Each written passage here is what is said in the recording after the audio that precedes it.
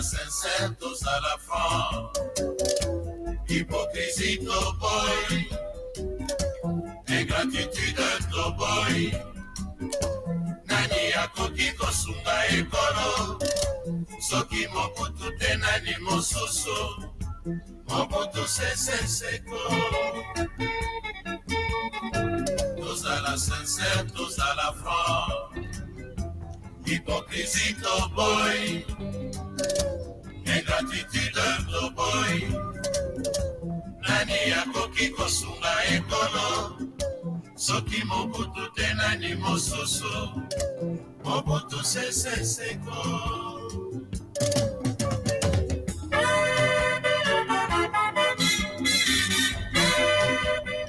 On the 12th day of October 1989, the world lost the one and only legendary musician Franco Luambo. So today we mark exactly 32 years since his demise. We continue to say that Lord Toyo, rest in peace. We loved you, but I hope the angels loved you more than you. So in this song, Franco calls upon the people of Zaire to register as voters and show their support for their candidate Mobutu Sese Seko Wazabanga. I want to borrow from Franco and encourage you, if you are 18 years and above and you've not registered as a voter yet, it's now your time to take advantage of this window that has been opened by the IEBC of enhanced voter registration to see to it that you are listed as one of those people who will be making those important decisions next year and beyond in electing the leaders of Kenya. This is an opportunity that we shouldn't let go just like that. This is the Pigeonhole. I send you my greetings. My name is Oduor from Nairobi, Kenya. Episode 7 of the Pigeonhole today looks at the different agenda that has been put forward by different politicians, especially those who've declared interest or shown interest of running as president in the forthcoming general election. We've got Deputy President William Ruto, who has since said that he's going to run. We've got Ruben Kigame, we've got Musalia Mudavadi, and I think Gideon Moi. The others, like Raila Odinga, have just made indication that they could run, but they've not said as much. But we know they will. So today, I want us moving forward to be looking at these aspirants one by one, hear what they've got to say, and the agenda, and how they are carrying the interest of the people, and why is it that some of the things they're saying are capturing the imaginations of Kenyans and others are not capturing the imaginations of Kenyans. We know of the hustler narrative by Dr. William Ruto and, of course, the United Democratic Alliance Party, UDA, which he ostensibly leads. Never mind, he's still a deputy president under the Jubilee Party, but that is a discussion for another day. For today, I want us to really pay close attention to this agenda of the hustler narrative. But just before then, I want to look at the inconsistency in the messaging of what is said by the DP. Number one, the DP says that his primary motivation is to help people, those whom he calls hustlers, whom in his imagination may be or may not be poor, but he thinks that he can help them to elevate their position from where they are to that other position which he doesn't quite say. And he says that his competitors have no agenda save for pursuit for power and positions. I find that one very interesting. The DP is running to become president. He's done that for the past, I don't know how many years. Just since after the handshake, he's campaigned to be president. I want to imagine if he wanted to help, he could still help. He need not to be president to be able to help people. That's one.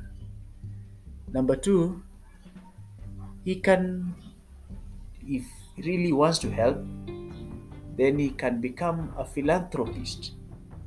The people like Manu Chandaria have helped more people than government has in their philanthropy.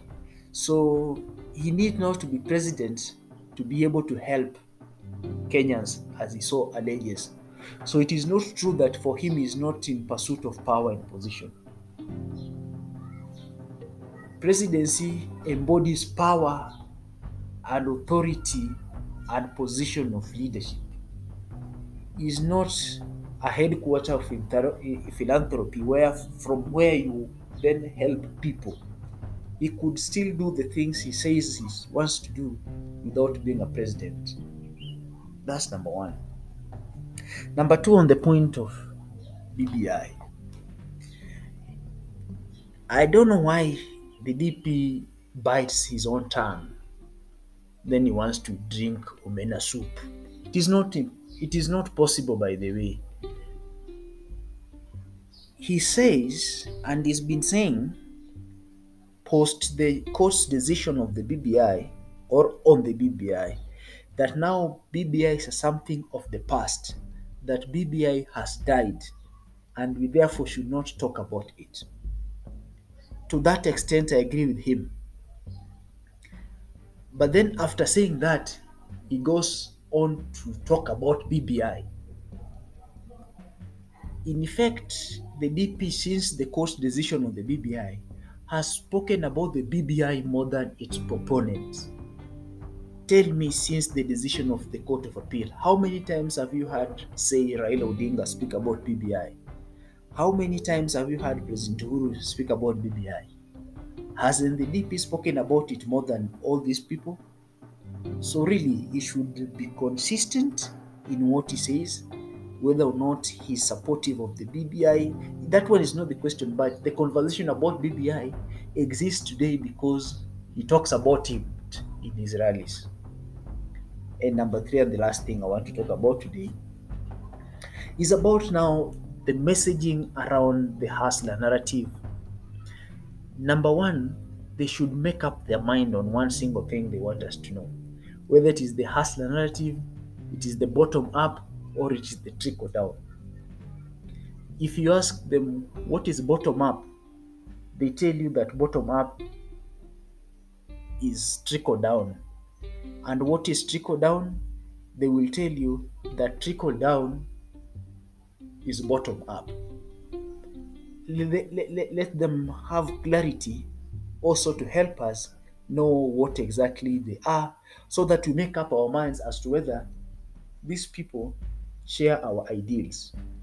There is no doubt the hustler narrative has captured the imaginations of many Kenyans, many of whom are youths who got no jobs because, as Robert Greene says in his 48 Laws of Powers, play to the people's fantasies. And he's done that so well. He's played to the fantasy of the people. It has captured the imagination of most people, not because it is the best thing, but it is different. People were in a space to want to hear something different. The other conversations from other people had since became monotonous. So anything that breaks the ice is a welcome. And that should not be misconstrued as to be popular. I told a friend that DP is a very famous politician, but extremely unpopular. He didn't quite agree, but I still maintain DP and the hustling narrative is a very famous thing, but acutely unpopular. Yes. So let them first help us understand what is this bottom up that they talk about every day. Explain to me, like a 1-year-old, what is trickle down. And it's not that they've not tried. At least Alice Wahome, the MP for Kandara, tried to explain to us what is bottom up or trickle down or whatever they call it. And this is her explanation. And what is bottom up in simplified terms? By working from the bottom down. Top down? Yeah, from up to from top to bottom. Don't be cheap. I need say no more. So, this bottom up, this matrix they speak about, this model, what is the space in it of the owner of the factor of production? Because it does create a scenario where you, like a pendulum, those of us who know a pendulum, it swings on both sides, right, right, left, but eventually sets somewhere at the center when the motion can no longer subsist. So it's like the wishes and the aspirations of the people are swinging to the right, but the Asla narrative and the bottom-up model is swinging to the left. So the directions are not the same. So it's highly very likely that the propositions that are made and contained within that narrative do not necessarily carry the dreams and aspirations of every other common Kenyan. But because there is no other counter narrative which is more philosophical and properly ideological, it then captures the imagination of that disparate grouping of people. And that's why I said it's famous but it's not popular.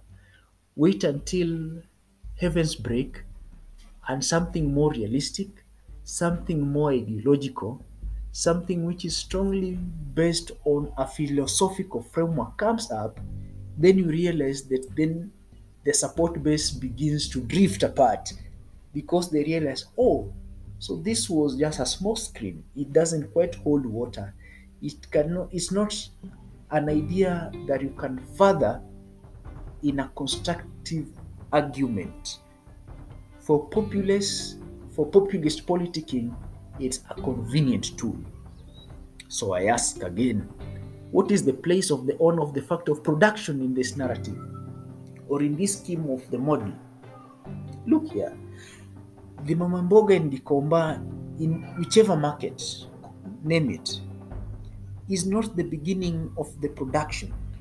In any case, he or she comes at the end of the value chain. For this mboga to be available in the market, it's got to be produced somewhere. It means you've got a big chunk of land for the purposes of commercial production of kales or utilities that you produce, right? That's one. Number two, the farmer then depends on a company to produce seeds, to produce fertilizer, and the machines. Farming is mechanized. So in this matrix, what is the space of this manufacturer? You want to support the mama mboga, well and good. But government does not have a reserve of money for such things, or for anything for that matter. It depends on some inflow, cash flow, for them to be able to then have an outflow. And what is this number one source of government cash flow into the coffers? Is taxes. Who pays the big chunk of the taxes? Are these blue chip companies? Are these manufacturers? So first, the primary thing is to want to empower these manufacturers so that they produce as much as it possible, they sell more and pay more taxes is when you've got money to empower the mama mboga. So that chain must move like that. That is the food chain or the food web for that matter. So that you want to begin use mama mboga as the beginning and the end point as an economic model, I'm very sorry, but it doesn't sound nice to me. It doesn't sound like an idea which I would buy. But of course, I've always said I could be wrong. That is me thinking. You have your thinking as well. Let me know. That's all from the pigeonhole today. My name is Odur, and may you all have a wonderful day.